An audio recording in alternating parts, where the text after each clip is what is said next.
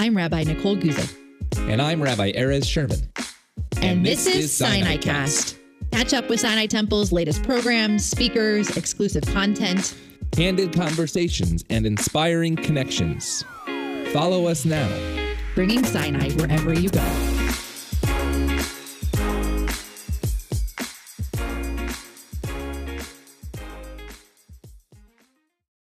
Good evening. Good evening, everyone. Good evening. Good evening. Welcome. Welcome to Sinai Temple on behalf of our senior rabbi, Rabbi Wolpe, all the rabbis, the clergy, the board of directors, and all of us here at Sinai Temple. Welcome. Tonight's evening is sponsored by the Sinai Temple Israel Center, by our men's club, and by our sisterhood. Hold it closer. Is that better? Thank you. It's sponsored by our men's club, by our sisterhood, and by the Sinai Temple Israel Center.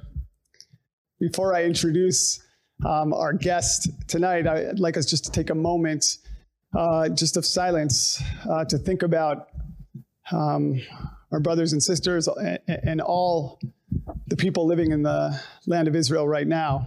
As we know of the latest events of the last 48 hours, terror events, both of Israelis were killed and Palestinians. And as a people, we know that we pray for peace for everyone. And so I think we should take just a moment together to think about all the families who have been affected, to think about everyone who is in need of healing, to pray for healing for our people, for all people. Thank you. This evening, I am really honored to introduce Lahav Harkov, who is the senior contributing editor to the Jerusalem Post, and senior foreign correspondent. Lahav is the senior contributing editor to the Jerusalem Post, senior foreign correspondent. Served for 8 years as the senior correspondent in the Knesset for the Jerusalem Post, has interviewed numerous prime ministers, including the current prime minister, Bibi Netanyahu. She is known by the Jewish Telegraph Agency as one of the most influential Jews on Twitter, and is here to give us some tremendous insight into the current political arena and atmosphere in Israel at this time. Following her talk, Lahav will be in conversation with Rabbi Wolpe. And so on behalf of all of us, honored again to invite Lahav to join us at the podium.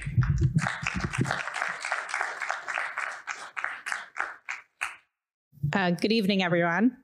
Hopefully, so I thought that I would be coming here to speak mostly about the debate over the judicial reforms in Israel, which is the big political debate. But as always, the news moves very fast in Israel, and we've had some bad news of other kinds in Israel in the past few days, terrorist attacks. And I think I'm still going to focus mostly on the judicial reforms, but it is something that, I can't ignore when I'm talking about the current events in Israel. And so I think when it comes to these terrorist attacks, I've realized that the way they've been presented in the US a lot of times is really out of context. I saw an article just last week that was a timeline of recent violence between Israel and the Palestinians, and it started in January. And when I saw that, I found that a very strange sort of cutoff point. Like, why did they decide January? I think the reason they decided January was because of politics, because it was, right after this new government was formed. And so it's easy to pin it on this government. But actually, we're in unfortunately, an ongoing event that began last Ramadan. Ramadan fell out at the same time as Passover last year. And even in the months preceding Ramadan, the government in Israel was trying to find ways to bring calm. There was already intelligence and concern that there would be violence at that time. And the prime minister at the time, Naftali Bennett, flew out to Jordan to meet with the king of Jordan in advance and to see what could be done to keep calm on the Temple Mount, which has been a site of many, many flare-ups in over decades. And unfortunately, it was to no avail. As Ramadan began, Palestinians began rioting and throwing rocks at Israeli police officers, and the Israeli police went in, and they found that that Palestinians, there's also Israeli Arabs, so you don't necessarily know, but they were stockpiling, when we say rocks, we don't mean like pebbles, right? We mean big rocks that could really hurt people. A pebble could hurt someone too, but they were stockpiling big rocks meant to cause serious damage, all kinds of firecrackers and other small explosives inside the mosque. Of course, this gets presented in the world media as, Israel is invading the mosque, storming the mosque, and especially in Arab media. And so, my area of coverage is diplomacy these days, and it's Israel's relations in the world. And you see how country after country is like, why is Israel doing this? And so it's always very important to see things and understand things in context. And really, since it's almost a year now, there's been at most every couple of weeks, some kind of attack in Israel lately. And so it's a disconcerting and very tragic situation that neither the previous government nor the current government has, a magic bullet that they've been able to solve. And this week, at the beginning of the week, there was a shooting. 2 brothers were killed in their car driving near Harkov, which is a town in the Shomron in Samaria. And yesterday, I'm like thinking with the time difference, but yes, it was yesterday. Actually, an American immigrant to Israel was also shot. And in between, there was another really horrifying incident where Israelis went into a Palestinian town and torched the town. And I believe they killed 1 Palestinian man. But they caused a lot of damage and a lot of people were injured. And really it's horrifying, I think, to the vast majority of Israelis. That's not how we do things. Certainly shouldn't be taking the law into their own hands, but also just, to torch an entire town. That's not how the army would that's not how the army would do things either. But the current political situation in Israel is such that the most extreme elements on the right in Israel are now currently in the coalition. And so we're in a situation where you have people who are in the governing coalition who, let's say they were wishy-washy on this. They were interviewed on the radio and they said things like, well, you can understand why people are angry. And 2 or 3 people, not the most senior people in the coalition, right? We're not talking about ministers in the cabinet, but still people in the governing coalition were sort of interviewed in the radio and asked about this Palestinian village called Huwara, and didn't come out and say, this is horrible, you shouldn't be doing this. Only later on were they like, no, we were misunderstood. We just wanted to talk about the situation and give context, etc. But politically, this week has also been, unfortunately, sort of a new low, I think, for this government. And it's sort of, overall, I try not to, when I speak about Israeli politics, I'm not like a partisan figure. I'm a reporter. Obviously, nobody is completely neutral and objective, but I try to filter my opinion out of things. That being said, there's a slippery slope when you allow extremists into your government. And this week, I think we saw the result, one of the results of that.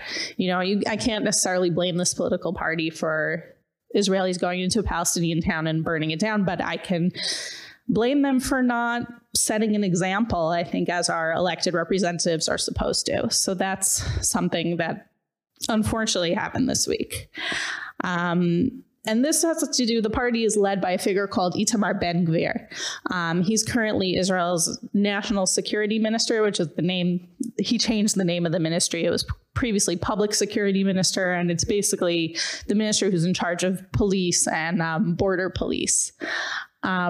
He is a student of the thought of Rabbi Meir Kahane. So Rabbi Meir Kahane, for those who might not be familiar, was an extremist rabbi here in the U.S. He was in the U.S. identified mostly with the struggle to free Soviet Jewry, but was sort of the most extreme element. He and people, working with him were arrested for wanting to bomb the Soviet embassy and things like that. And then he made Aliyah. And became a far right-wing politician. He got into the Knesset. Back then, you could get into the Knesset as one person. The laws have changed since then, but he got into the Knesset on his own.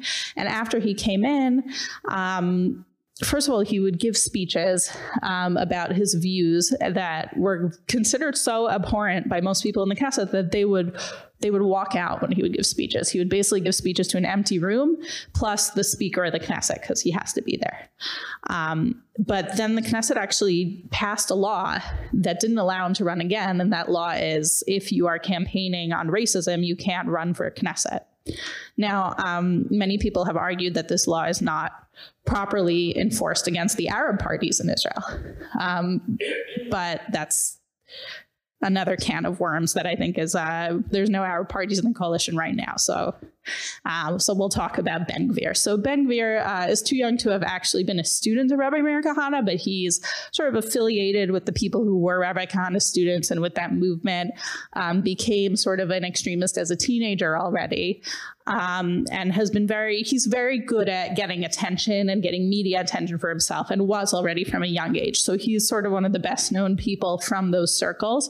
And they mostly revolve around Hebron. They live in Hebron or the nearby settlements.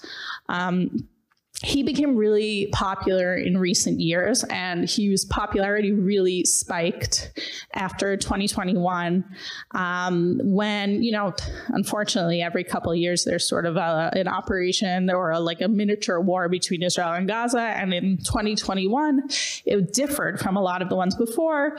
I'm sure many of you remember, because there was internecine violence inside Israel. So there was in mixed Jewish Arab cities, there were incidents where Arabs tried to burn down synagogues. They burned a lot of Jews' cars.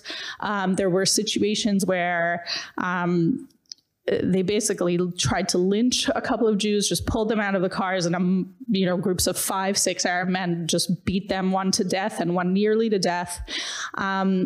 And politically, this was happening at a time that there had been another election, 4 out of the 5 that we've had in recent years.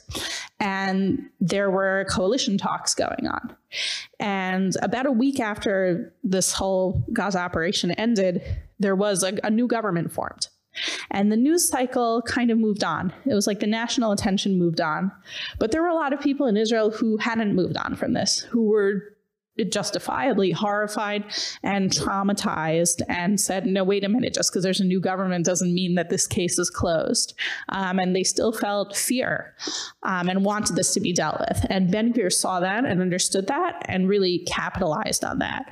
And I think that his rise to greater power than anyone with his views has ever had before has a lot to do with what happened in May of 2021. So now I'm going to shift to the other big issue that everyone's talking about in Israel, which is the judicial reform. And of course, if people have questions about the terrorism that's happening now or Ben-Gvir, I will happily take them at the end. So the judicial reform in Israel is coming after a long time that this has been a political issue in Israel. Excuse me, sorry about that. About 30 years ago, well, if we start back to 1948, which is 75 years ago, Israel was established without a constitution. And instead of a constitution, there was what was called basic laws, which have a lot of the features of the constitution in the sense that they explain how the government works, how a prime minister is chosen, how the president is chosen, how judges are selected, and things like that. And they were supposed to be building blocks to an eventual constitution. That never happened. 30 years ago, the Knesset passed 2 laws that deal with human rights, individual rights. And they were basic laws on the one hand, but on the other hand, there's no special parliamentary procedure for passing basic laws. It's not like in the US when you have first of all, the US, you have a constitution, but when you amend it, it's a very, very long process, right? And you need special majorities and you need approval from every state, et cetera. And in Israel, you could just pass a basic law like any other law. So that's what happened. It was like, I think it passed with 32 votes out of 120 in the Knesset. And people didn't think that much of it. They thought, this is a nice law that says, it's called Basic Law, Human Dignity and Liberty, and that's great. We should all have dignity and liberty. About 2 years later, the man who was then deputy president of the Supreme Court, Aharon Barak, he ruled in a case. It had to do with financial issues, but he took that law and he treated it like it was part of a constitution. So he struck down a new law based on that law and said that, these laws, the human dignity and liberty is now sort of a basis for judicial review of new laws. So Israel didn't ratify a constitution, didn't say they're ratifying a constitution, didn't say, didn't change the law, and there is an existing law of what the courts do and, how they're supposed to operate. But the court started operating as if it was a constitutional court. And that was in 1995. And ever since then, there's been controversy about that. Now, at first, it was reserved basically for academics. It was something that was debated in law schools. And, some of the top very smart people held the view that, no, this was not legitimate. But on the court itself, most of the judges held the view that, no, we can do judicial review. We can treat these new laws like they're a constitution, in part because for most of the ensuing years, the judges were self-selecting. So the way judges are chosen in Israel is there's a committee that's made up of judges, members of the Bar Association, and politicians. There's ministers and there's Knesset members. And for most of the ensuing years, the law was that you only need a simple majority to select a new judge. So you would have the half, that's the judges and the Bar Association. And then from the 4 politicians, one of them is from the opposition. So you would almost always have new judges chosen that were on the side or that the current Supreme Court judges liked and wanted. You almost never had you almost never had judges chosen that were ones that say the politicians wanted, but the judges didn't want. That just almost never happened. And so it de facto was that the judges were choosing who the new judges were going to be, and they were choosing new judges who had their own philosophy. Now, about 12 years ago, I believe, a law was passed that you needed a 2/3 majority. So that created sort of a need to compromise.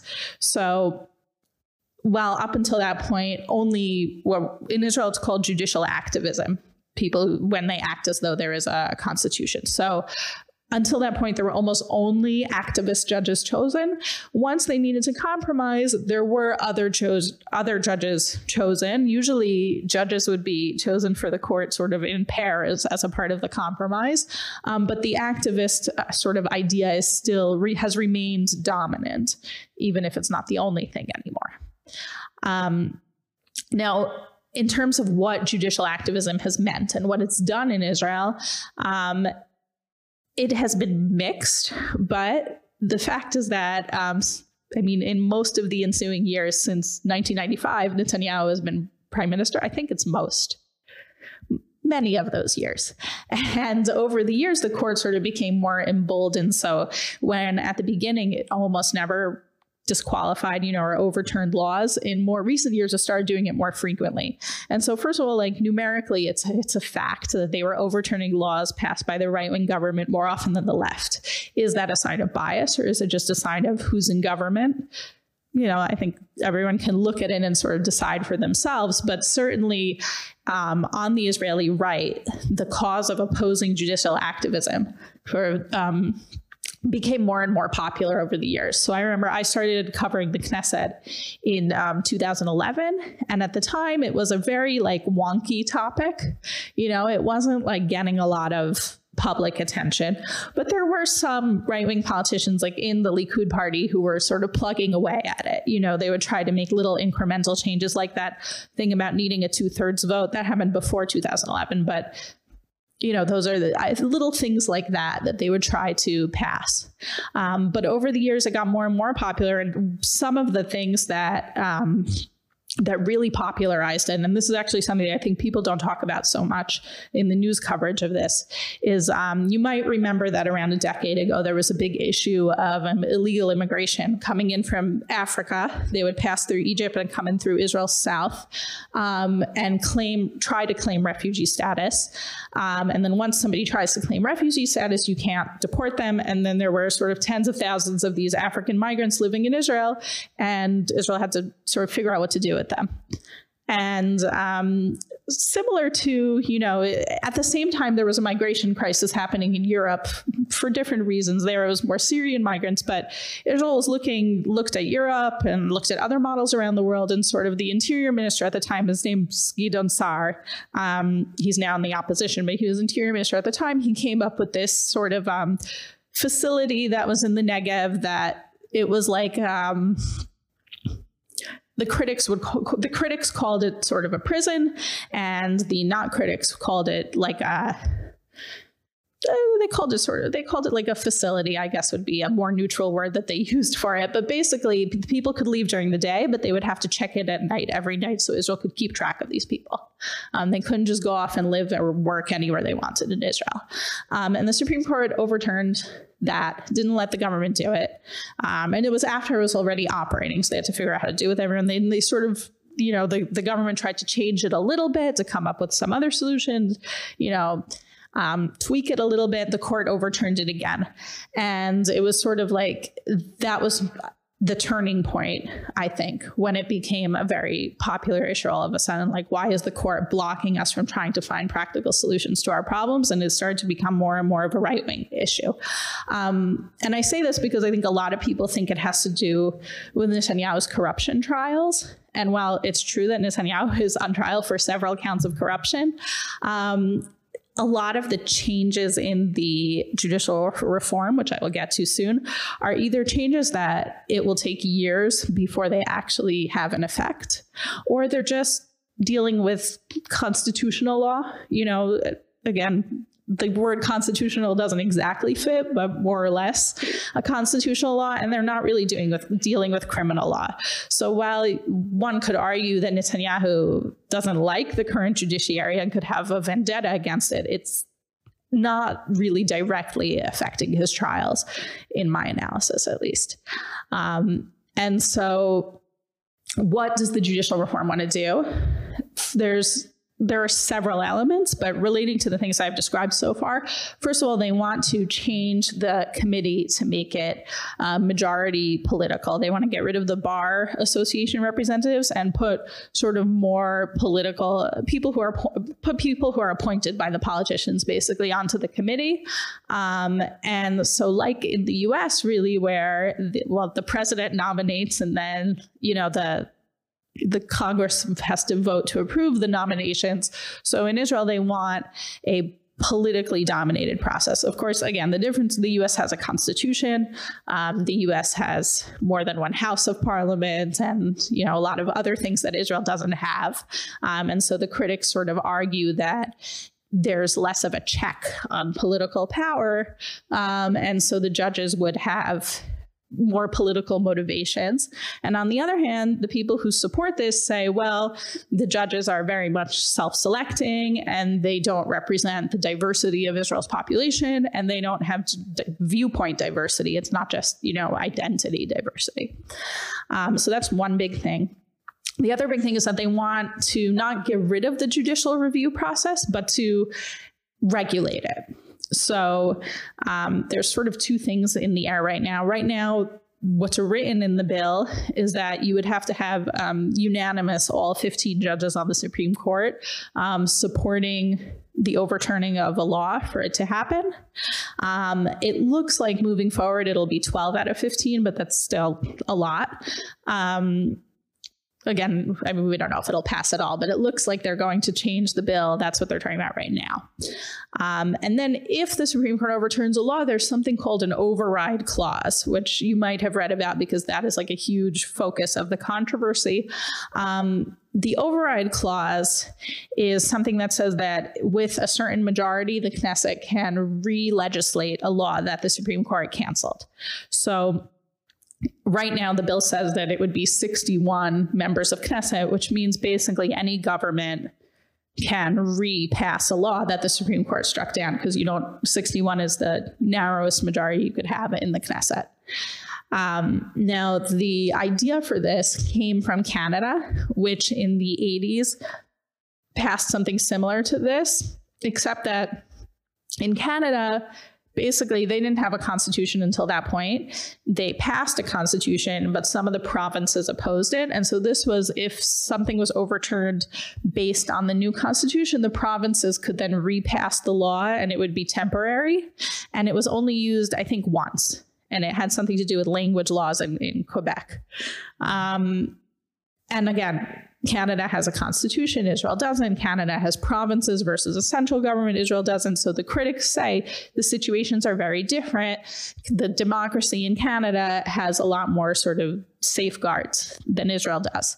And the supporters say, well, the Supreme Court asserted this power for itself to act as a constitutional court. The Supreme Court is not elected by the people, and the people should be able to have more of a say that in the checks and balances between the different branches of government, that the weight should be more on elected officials than people who are unelected when it comes to the status of what the laws are in Israel. Those are the two sort of big elements of the judicial reform. So this is a huge controversy in Israel right now. There's weekly protests going on. I think there's a lot to be debated here, sort of, but I think that this debate is presented in the international media and also by a lot of its opponents in Israel, the reforms opponents in Israel, as if this is a fight between democracy and dictatorship or democracy and fascism. I think that it's just different priorities within a democracy. There are democracies in the world who have different ideas of where the checks and balances lie, what the courts should look like, what the parliament should look like. And we're having this debate out right now in Israel. And it is not a civil debate. It is not happening in the way that I wish that our parliament would behave. But it is happening. And a lot of this is just colored by the really, really ugly politics we've seen in Israel in recent years. I think that the fact that we've had 5 elections in such a short period of time has made it's just poisoned the well, because usually you have time in between elections and people learn to work together in the Knesset. And the opposition can sometimes pass a few laws and try to negotiate with the coalition to get things done. But here, before anyone can sort of calm down and settle into work after an election, you suddenly have another election. And so it's an atmosphere where the sides are just delegitimizing each other and slinging mud on and on and on for years and years with barely any break. And so I think that that's really influenced the debate and the tenor of the debate about the judicial reform, that even more than the content of the reform, the politics have become really, really ugly right now. And I have to point to the fact that the chief opponents of the judicial reform, right, which right now are opposition leader Yair Lapid and Blue and White Party Chairman Benny Gantz, they actually support judicial reform. They just don't support the law that's on the table right now. They would be okay with an override clause. They just want it to be a 2/3 majority of the Knesset or a 3/4 majority of the Knesset. Or Lapid has said, he would want it to be part of a broader reform that has to do a broader sort of government judicial reform and not just focused on the judiciary, for example. But a lot of it is, a lot of the Knesset, including the opposition, agree that the fact that the court sort of asserted for itself these powers and that there hasn't been any sort of like regulation or existing rule of what the relations between the legislature and the court should be, they agree that that's bad and it needs to be changed. And the argument is about the details. And you wouldn't guess that from how ugly the debate is and the sort of language that both sides are using about each other. So, I try to be optimistic. This has been a bit of a bleak talk, unfortunately. I try to be optimistic, and I really hope that people can get over the ugliness that's in our politics right now and talk to each other because, for the good of the country, because both sides want what's good for the country. They just are not expressing it in the best way right now. So I think it's a good time to take questions. Okay. Thank you so much.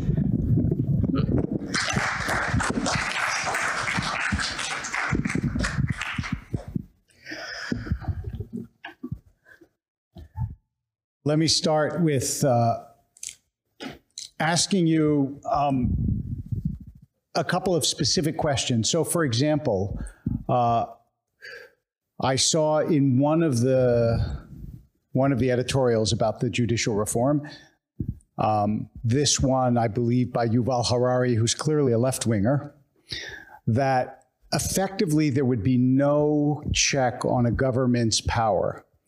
Like in the United States, the Supreme Court is a check on the government's power, so is a bicameral legislature. In Israel, what would be if the reforms go through, what could stop a government from doing what they want to do? Well, first of all, this reform allows judicial oversight to continue. But there's an override that the government, if it has a majority, can override, right? Right. But as we see, even with this government, which has a 64-seat majority, is you can't always get what you want, even in a majority. I mean, I didn't mention in my talk, but there's a bill going up right now, for example, that's death penalty for terrorists. Now, not the first time that a bill like this has come up, but it looks right now like they're not going to have a majority. So it's, not necessarily so that an override clause means an override will automatically happen, right. I think. I also think just that I don't think that the bill will pass as it is right now. Look, we don't know for sure, but I think that it will be more moderated. And the question of how much more it will be moderated depends on whether people can actually get into a room and talk civilly to one another. So is your read that some members of the current government are unhappy with their bedfellows? Like that they don't like the fact that they're part of a government whose public face is Smotrich and Ben Gvir?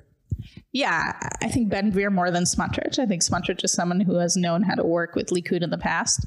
And his priorities are such that they can work together, even if he makes statements they don't like. But there's definitely a sort of more liberal wing in Likud. And by liberal, I mean in the more European classic liberal sense, not in America where it's sort of synonymous for left wing. People who think that, there should be a functioning egalitarian section of the Kotel and that nobody should be talking about, modesty laws or anything like that.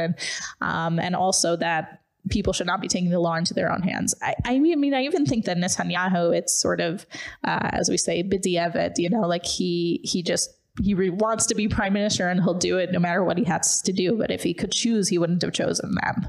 Well, yeah. Not that makes it okay, but. No, but so one of the things that is different is that Netanyahu is more left-wing than his coalition, which has never been the case before. But yes, I want to go back to Smotrich for 1 second because America also has a range of opinion, but I don't believe that any American politician could survive the statement, women shouldn't serve in government, which Smotrich made in Israel, but as you said, is a functioning member of the government. I'm not familiar with that quote, but there is a minister in the cabinet who's from Smotrich's party.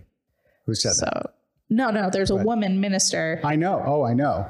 So I don't know. But okay. I'm not saying he didn't say it. I'm just not so familiar with the quote. But in his actions, he has a woman who's a minister. And how likely do you think it is that this government will survive for an extended period of time? So I'm sort of two minds about it, because on the one hand, this government's only been around for 2 months and they're really fighting about a lot. On the other hand, they have nowhere else to go. You know, the Haredi parties at this point are completely on the right. They used to be sort of kingmakers who could go the right or the left, but the population has become very right-wing.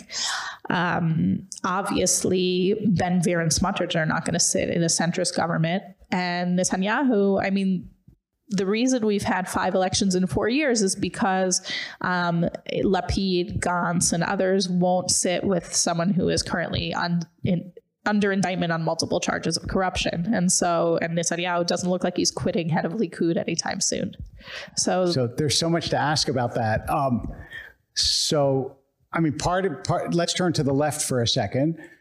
So do you think that Lapid is playing this wisely? Because the left seems as though it's fairly unwilling to sit down at the negotiating table with the right. I think that his unwillingness to negotiate with Netanyahu, to be in a government with Netanyahu, was something that he played well. He even got to be prime minister for a few months. And I think that it's sort of what has made him the leader of the opposing camp. I think in this case, with the judicial reform, while at this point, you know, he's sort of the leader of this protest movement, a lot of people are very worked up and hyped and, you know, supporting him.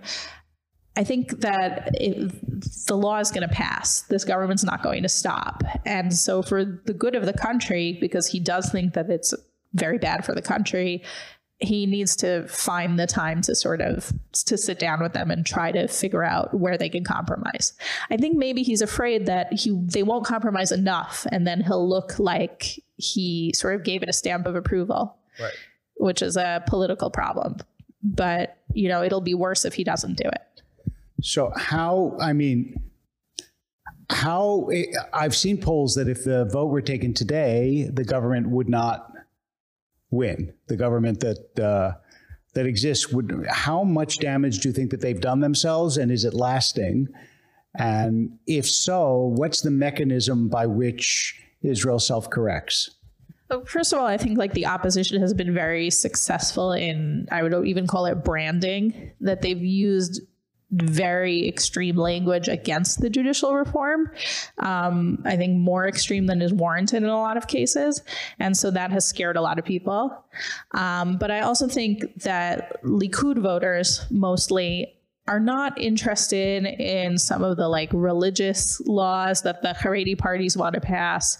They're not supportive of, vigilante violence and things like that. And so, some of the squishy Likud voters who they could vote Likud or they could vote a more centrist party that's in opposition now, I think that there's movement there.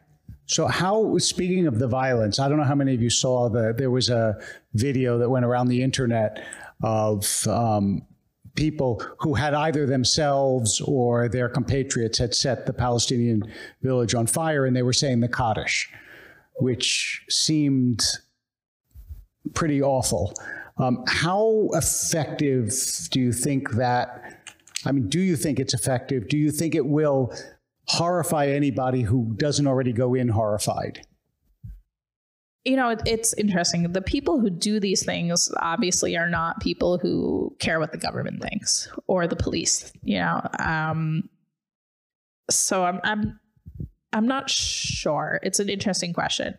It took Ben-Gvir almost a full day to say anything. And then when he did say something, it was against taking the law into your own hands. And I think that the core of his supporters might not be happy with what he said. And so that's interesting to watch. I don't want to be someone who's making excuses for him or saying he's becoming a moderate now, but right. I think he has responsibility now. And so he has to weigh what he's doing a lot more.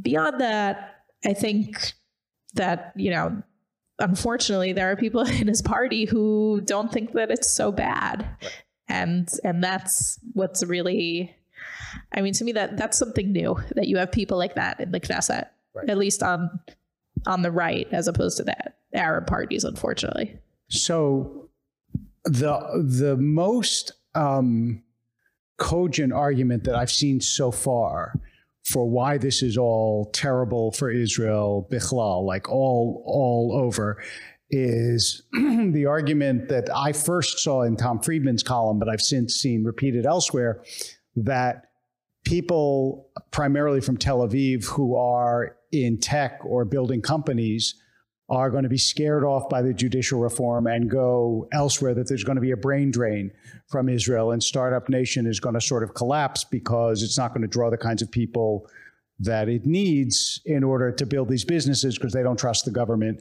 to be stable or to give them protections.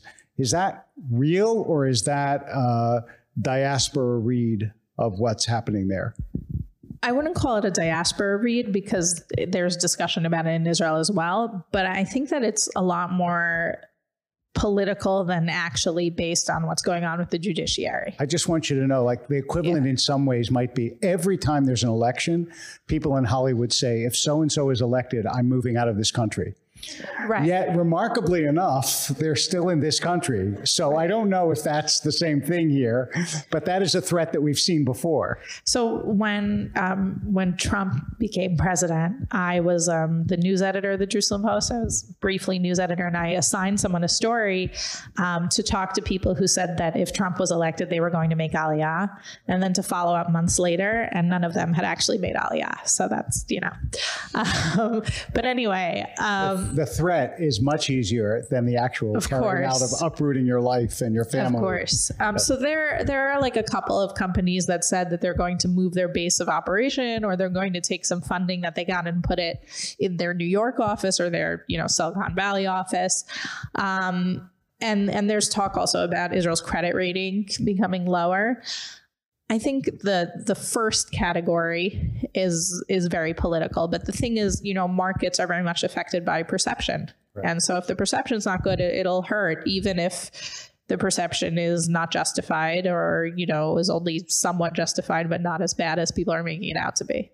Now, if you were tomorrow transformed into a Palestinian, would you be terrified? Do you think that this, for the average Palestinian on the street, not the politician, not somebody who wants to wreak violence on Israel, but like the average Palestinian on the street, is life going to get worse, and would you be scared? I realized that there was one really terrible thing that happened this week, but I don't think overall that there's that much has changed for Palestinians. This government hasn't rolled back any of the slight benefits that the previous government tried to do for everyday Palestinians, try to open the border crossing to Jordan more hours and tried to make the checkpoints more convenient. But then the previous government reversed the checkpoints issue because of terrorist attacks. So they did, though, approve more settlements, right? They did, and now there's this whole thing where there was this meeting in Aqaba last week with Jake Sullivan and representatives of the Abraham Accords countries and the Palestinians in Israel, and then Israel agreed to not do unilateral things. There's mixed messages coming out right now. So what do you think, this is an impossible question, but it's so interesting to me because in some ways this is the most interesting man in Israel. What do you think is going through Netanyahu's mind right now? You've interviewed him. He is, by some measures, the most successful politician in the world. And he's still on top despite multiple indictments and a short election, a short period in the wilderness, which he's had before, after all. So do you think his thought is, I'll give you some prompts before you. Do you think he's thinking, I can handle this, I can control these people, I've done this before and I can do it again? Or do you think there's a part of him that's scared that he has unleashed something that he can't control? I think all of the above. I think that after the election, when the right got 64 seats in the Knesset, he thought this was going to be easy, and he was surprised by how difficult it was in the negotiations. And the negotiations took basically the maximum amount of time that they could before there would be another election. He has tried to just back out of a lot of the commitments he made in the negotiations. So just yesterday, someone who was a deputy minister, Avi Maoz, he quit as deputy minister because he realized that Netanyahu gave him basically empty promises. It's shocking that a politician would give someone an empty promise. Right. It doesn't happen in the States. I don't know how it could happen elsewhere. Yeah, I do think that Avi Maoz is a unique figure. I mean, first of all, because he's unique in that his entire focus is anti-gay. That's his agenda. But also just unique in the sense that he just answers to this rabbi and he doesn't really care about the politics. So once he saw he wasn't going to be able to do anything with his agenda, he quit. I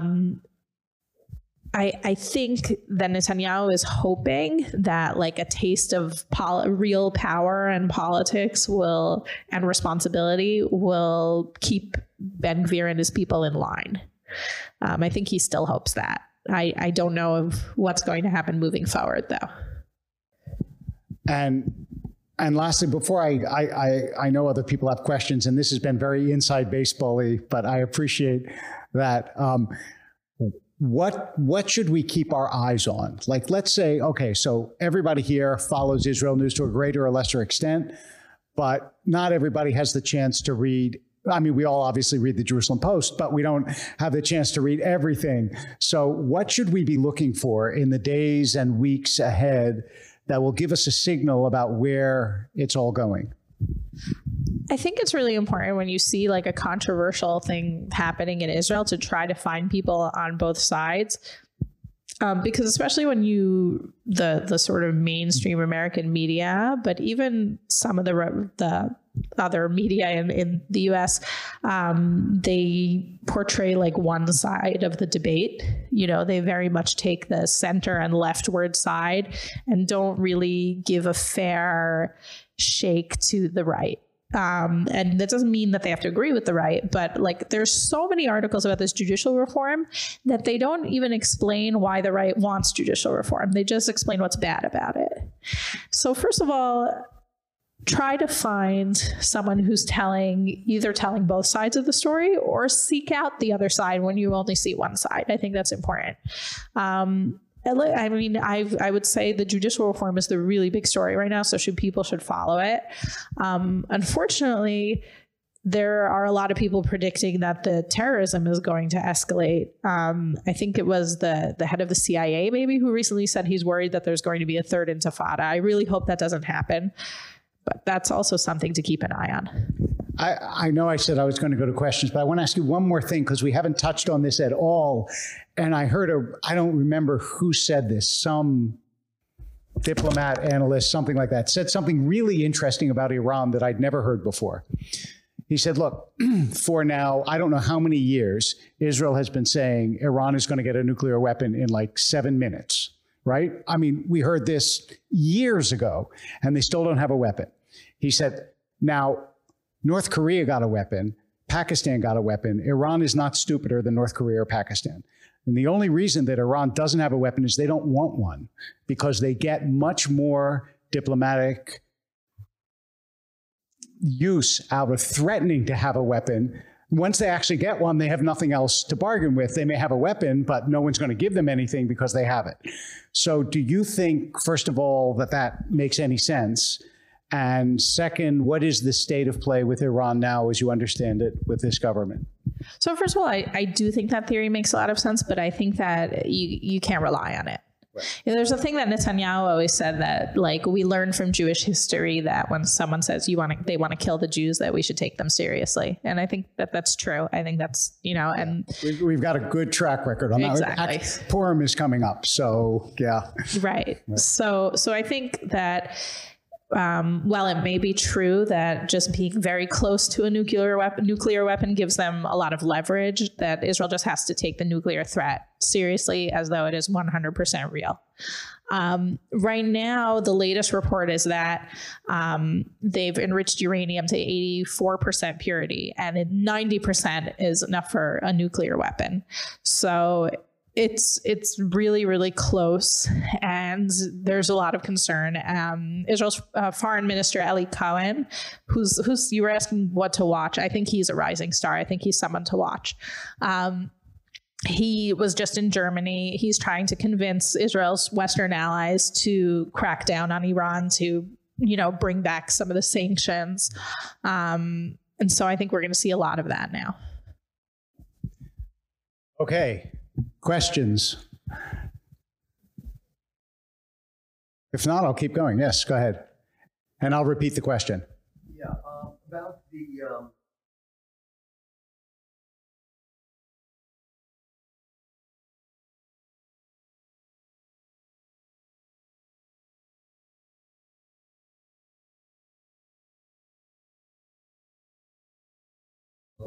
Did 2 in a row. Yeah. Okay, the question was, where is the judicial selection going to go, especially in light of the fact that the National Lawyers Association had a couple of sex scandals? Right. So the current leader of the Bar Association and the previous one had to resign over sex scandals.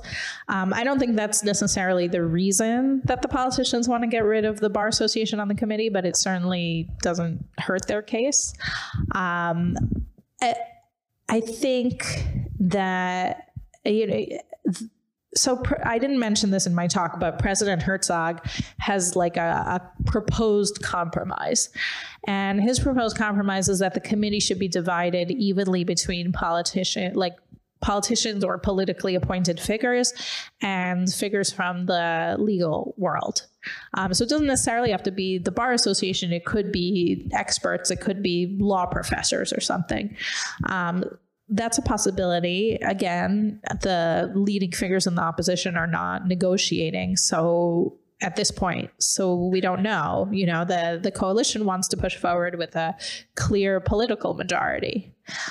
So it all really depends on whether the opposition leaders will sit in a room with the leaders of the coalition and what kind of compromise they could reach. Is there pressure from the left to have the left leaders sit down or not?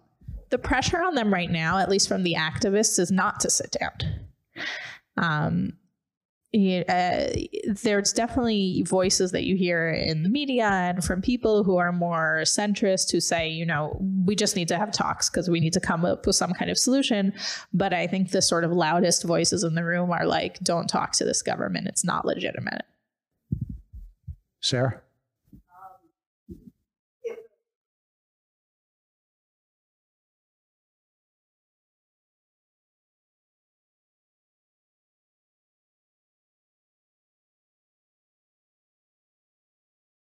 If the judicial reform passes, would the law of return get changed? So, first of all, the two are not necessarily related. They could end up being related, but I don't think they're like that one would bring the other. The Haredi parties, they want, and not just the Haredi parties, also Smotrich, they want to change the law of return such that someone who only has one Jewish grandparent would not be able to make Aliyah. So it would be sort of matrilineal descent only from grandparents, or if you have one Jewish parent. At this point, it doesn't look, first of all, it's just lower priority for the government because the judicial reform is taking up so much of their time. But I've also heard from, at least from one Haredi Knesset member, that they don't really think it's going to happen. They want it, it's on their wish list, but it's probably not going to happen. Demographically, isn't it demographically favored as the Haredi groups grow and secular groups have fewer children? Yeah, and it's not just that. It's just in general, in polls in Israel, younger people tend to be more to the right than older people. Why do you think that is? I think that people, millennials and younger in Israel have grown up without any really hope for any agreement with the Palestinians. Speaking as a millennial, Oslo blew up when I was a pretty small child, and there was the second Intifada, right? The disengagement was followed by Hamas taking over Gaza. People my age and younger have never seen any really hopeful process or any progress with the Palestinians. So. Yeah.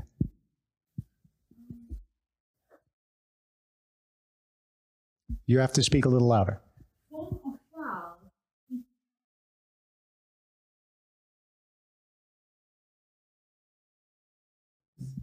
I feel that between the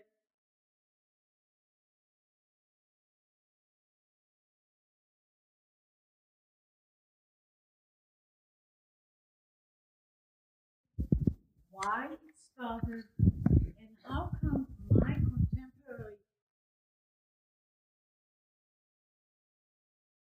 religion. Why is the cleavage between the religious and those who really disdain religion or the religious so great in Israel? And I want to add one more thing. And I grew up in Israel for 12 years.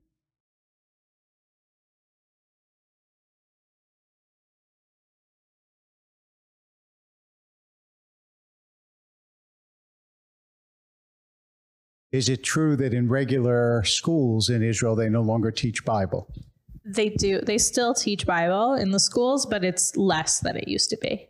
I mean, like, I know that like in secular schools, you would learn, I don't know, in my parents' generation and before that, you would like learn Rashi and all the different commentators and things like that. Like, at a level that is maybe even commensurate with some religious schools here in the diaspora, but they definitely don't learn that anymore. But they do still learn Bible, and they do, until very recently, I think they still had to take the Bagrut, which is the high school matriculation test in Bible. I think now they don't have to. I think now they have a final project instead because they've changed the system a little bit. There is still Bible studies. It's just not what it was in previous generations. By the way, before we get to the second half of that question, I think that's true for the humanities in general in almost every Western country. People don't study English and history to the extent that they used to. So Bible might also be partly a casualty of that shift. But why is there such a divide between the religious and non-religious? It's an interesting question. It's a philosophical question. But I think that it relates to just like an even broader sociological thing, not just religious and secular, but that there's like a, stereotypically like an elite in Israel that's like Ashkenazi, left-wing, and secular. And then you have religious people on the other side, but it's not the stereotypical Likud voter is Sephardic and traditional and right-wing. And so it's traditional meaning, they have Friday night dinner, they light candles and say Kiddush, but they're not necessarily going to synagogue that often. They're, after they have their Friday night meal, they'll watch a soccer game on TV or they'll watch the news on TV. And there continues to be this sort of resentment to some extent from Mizrahi Israelis, from Israelis whose roots are in the Middle East and North Africa, of the Ashkenazi elite, and that animates a lot of the Likud voter base. So I don't think it's only a religious thing. That being said, as I'm religious myself, and I often hear people say things about religious people that really shock me, because I wouldn't say things like that about secular people in Israel, and I think a lot of it does have to do with the politics. There's this feeling that, too much money goes to the Haredim, too much money goes to settlers and things like that. And on the other side, right, the Haredim, settlers, religious people who are neither of those things often feel that the culture is very dominated by the other side. The judiciary is dominated by the other side. And it definitely has become ugly in some cases. I'm really glad you said that. It is very important, and I think most American Jews don't realize this, the extent to which Sephardi and Mizrahi Jews in Israel feel like for years they were badly mistreated by Ashkenazim. And my cab driver, last time I was in Israel, which was about a month and a half ago, when I asked him what he thought of the new government, he said, "It's finally our turn." He wasn't concerned about the issues. It was just for years, they've run the place, and now we get to run the place. And Netanyahu, is a sort of honorary Sephardi the way Begin was an honorary Sephardi. Yeah, maybe he's Ashkenazi, but he's our guy in the same way that Trump could be an honorary poor person. Like, yeah, he's our guy because culturally he speaks to them in a way that other politicians don't. Jeff, you were going to say?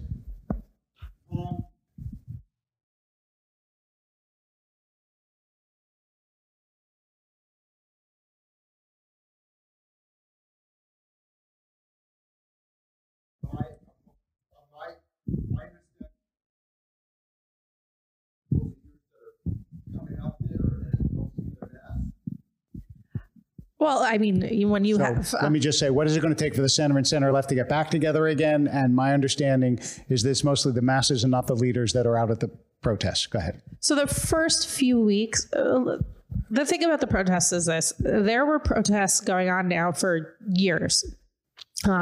When Netanyahu was still, before Netanyahu came back as prime minister and before Bennett and Lapid were prime ministers. So Netanyahu was prime minister and there were protests outside the official prime minister's residence every Saturday night for over a year. And the current protest movement started not because of the judicial reform. It was just the same sort of people who had been protesting Netanyahu before restarted their protests almost immediately after the election. It was clear that Netanyahu would be prime minister. So in those early weeks of the protests, the political leaders didn't join it because it was they were sort of seen as extreme, and there were Palestinian flags being waved at some of the protests and things like that. But once it became sort of more focused on the judicial reform, so then actually a lot of the left-wing politicians and the center politicians did join the protests. And Yair Lapid has been there and has spoken there, and Benny Gantz has too. And they also go around the country to like some of the smaller protests in smaller towns. If you're asking what will it take for the left to sort of center left to get its act together. So there's two things. Number one, the demographics are working against them, which we mentioned. So it might not be anything that they do. They might not have the numbers ultimately. But leaving that aside, if we say demographics are not destiny, they need to be more united. They need to actually work with each other and not against each other. The differences between Gantz's party and Lapid's party are minuscule. It's more just that Lapid's party is seen as more elitist and Gantz's party isn't. And so some people maybe don't like Lapid and won't want to vote for him, but they are okay with Gantz, basically. And the Labor and Meretz, I mean, Meretz is not in the Knesset anymore. Meretz was the far left party and Labor was the sort of historic left party. Labor is tiny and Meretz isn't in the Knesset. And had they run together as one joint party, they probably would have had more seats overall. But the leader of Labor, Merav Michaeli, refused to do it. She thought that they would get more votes this way, and she was wrong. It seems to me that if people worked together, they would do better than working apart. Okay, let's take two more questions. Yes. I was on a call this afternoon with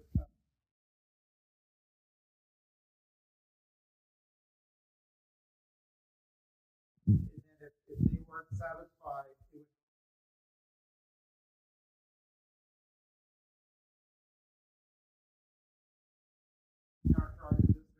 every town and village.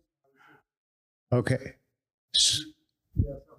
So the gentleman was on a call today with a reporter from Haaretz, which is a left-wing Israeli paper. It's sort of the New York Times in some ways of Israel. And the guy was saying that the protests are so enormous and they're everywhere that if they're not satisfied, there'll be tremendous consequences. And do you agree? And if you don't agree, why not? So first of all, there are protests happening throughout Israel. Probably not every town, but they are happening in multiple places. And the largest ones are happening in Jerusalem and Tel Aviv, which are the largest cities. They're big. They're not unprecedentedly big. They're not as big as some of the protests about the cost of living were a decade ago. They're not as big as the protests against the Lebanon war were in the 80s. They're not as big as the protests were against the Oslo Accords in the 90s. Unlike the other protests I mentioned, the ones against the Oslo Accords didn't accomplish anything, but the others did accomplish things. that doesn't mean that they're not big. It doesn't mean that they shouldn't be taken seriously. That being said, I do think that the core and where they begin was more purely politically motivated left versus right. People in the middle, people on the moderate right are joining these protests, though. So it's not only that. There's a reason that the protests grew once they became focused on the judiciary, and that's because it's an issue that more people were concerned with than just, we don't want Netanyahu in office, and that should just be the protest. People are saying a lot of very extreme things around these protests.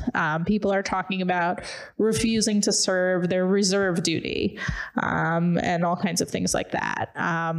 Tomorrow is supposed to be, they're calling it the day of disruption, which frankly, the protests are always a day of disruption. They're always blocking roads and things like that. But I guess they're going to be blocking a lot more roads and things like that. That's their goal, right? Instead of it being just a byproduct of the protests. But I'm not, in a democracy, right? The decisions, you vote at the ballot box. You don't vote by refusing to serve in the reserves or civil disobedience or things like that. And so on the one hand, the politicians should take it seriously and take it into consideration. And on the other hand, there was an election and they lost, and there's going to be consequences to that. It doesn't mean that the consequences mean they should be bulldozed, but they also need to accept that things are not going to go exactly the way they want it, because their side did not win the election. Lisa. Yes.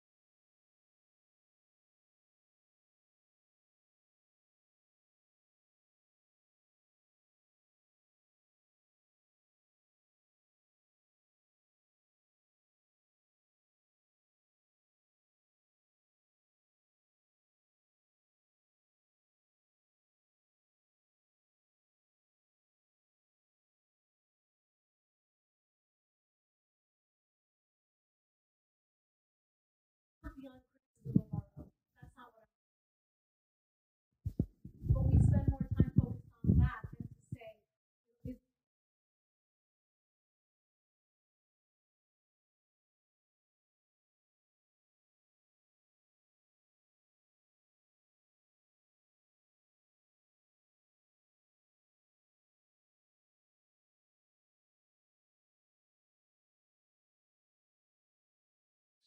So that's a great question. For those of you who don't know Lisa Daftari, you should know Lisa Daftari, and who is a journalist that covers our world.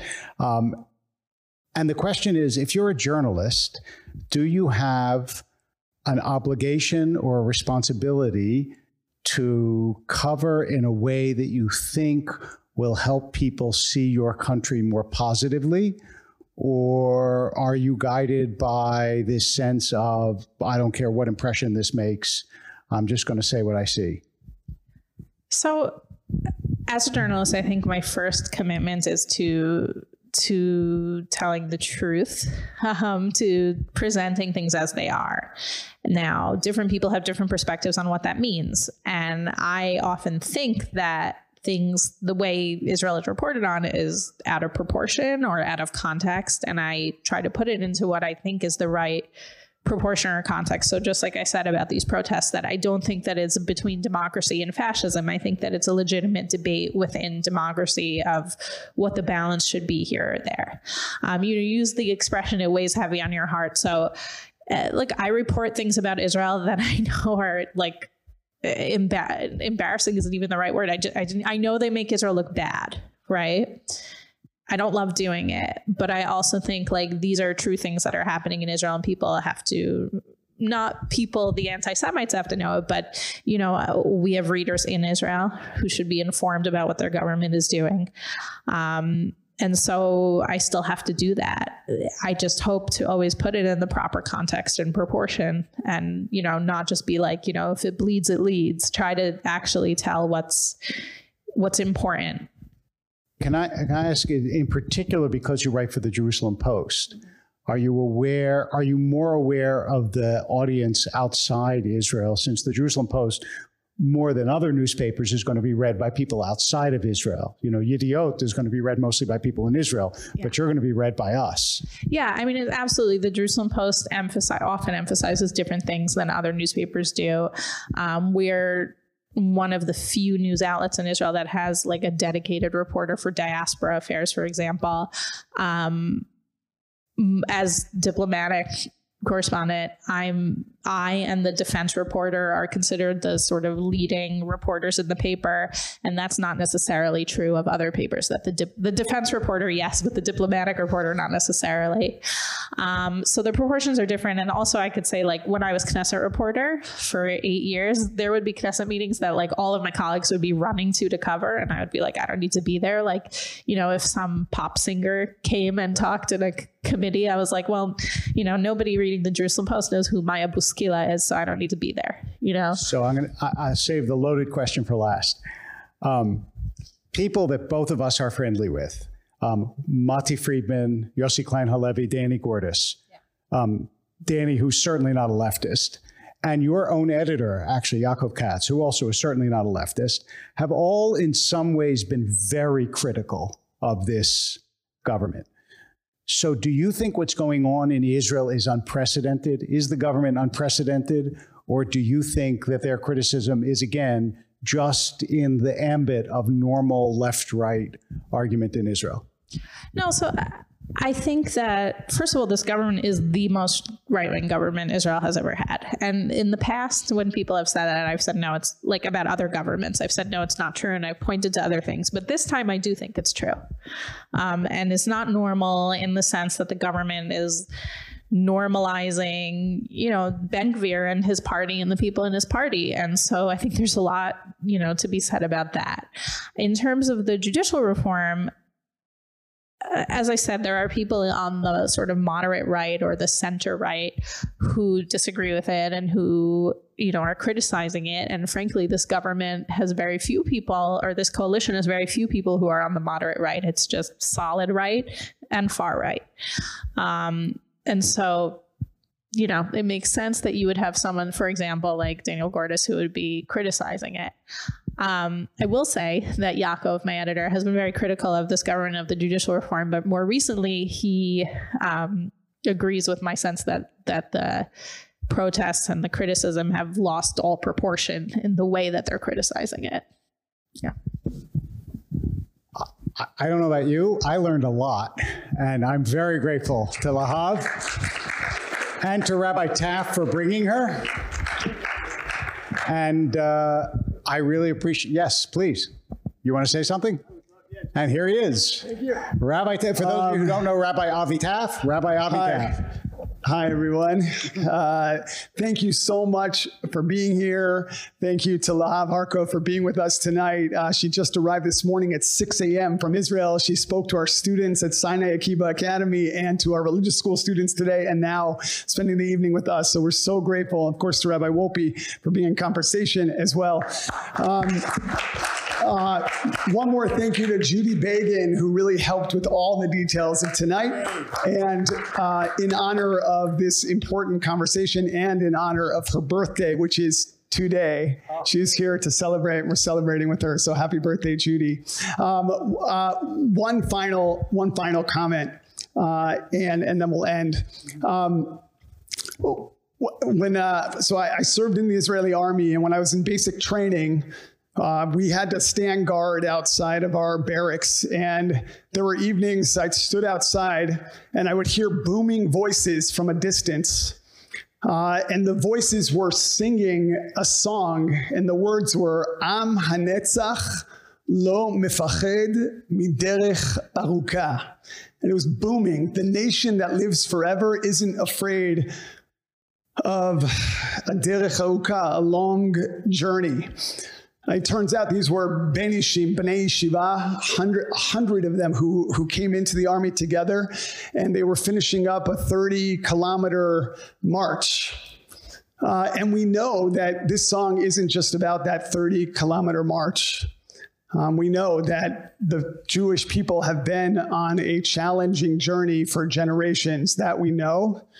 But most importantly, we also know that we have been Am HaNetzach. We have been a nation that has lived through so much adversity, through so much challenge, and have persevered.